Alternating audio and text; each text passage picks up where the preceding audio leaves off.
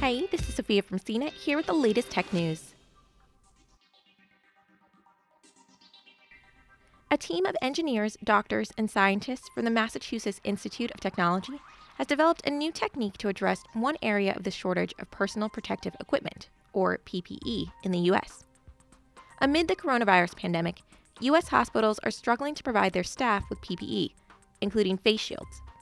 Infectious disease experts say face shields are crucial because they provide a second layer of protection and can be disinfected and reused. My sister is a nurse, and my sister-in-law is a respiratory therapist, and I do not like the idea of them not having what they need. And so the face shield, it stood out as one of those things that, it was not a super complex thing to make, and it would have a big impact.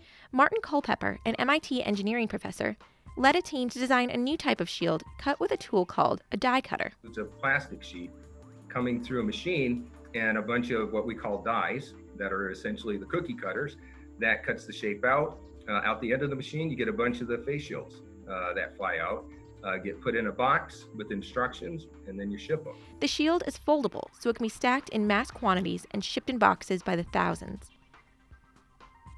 Culpepper spoke to CNET along with his cardiologist colleague, Dr. Eliezer Edelman. Anxiety, uncertainty, the risk of the unseen and the unknown preys on everyone's mind. Not because most care workers are worried about getting sick. What they're worried about is spreading infection. For more of the latest tech news, visit cnet.com.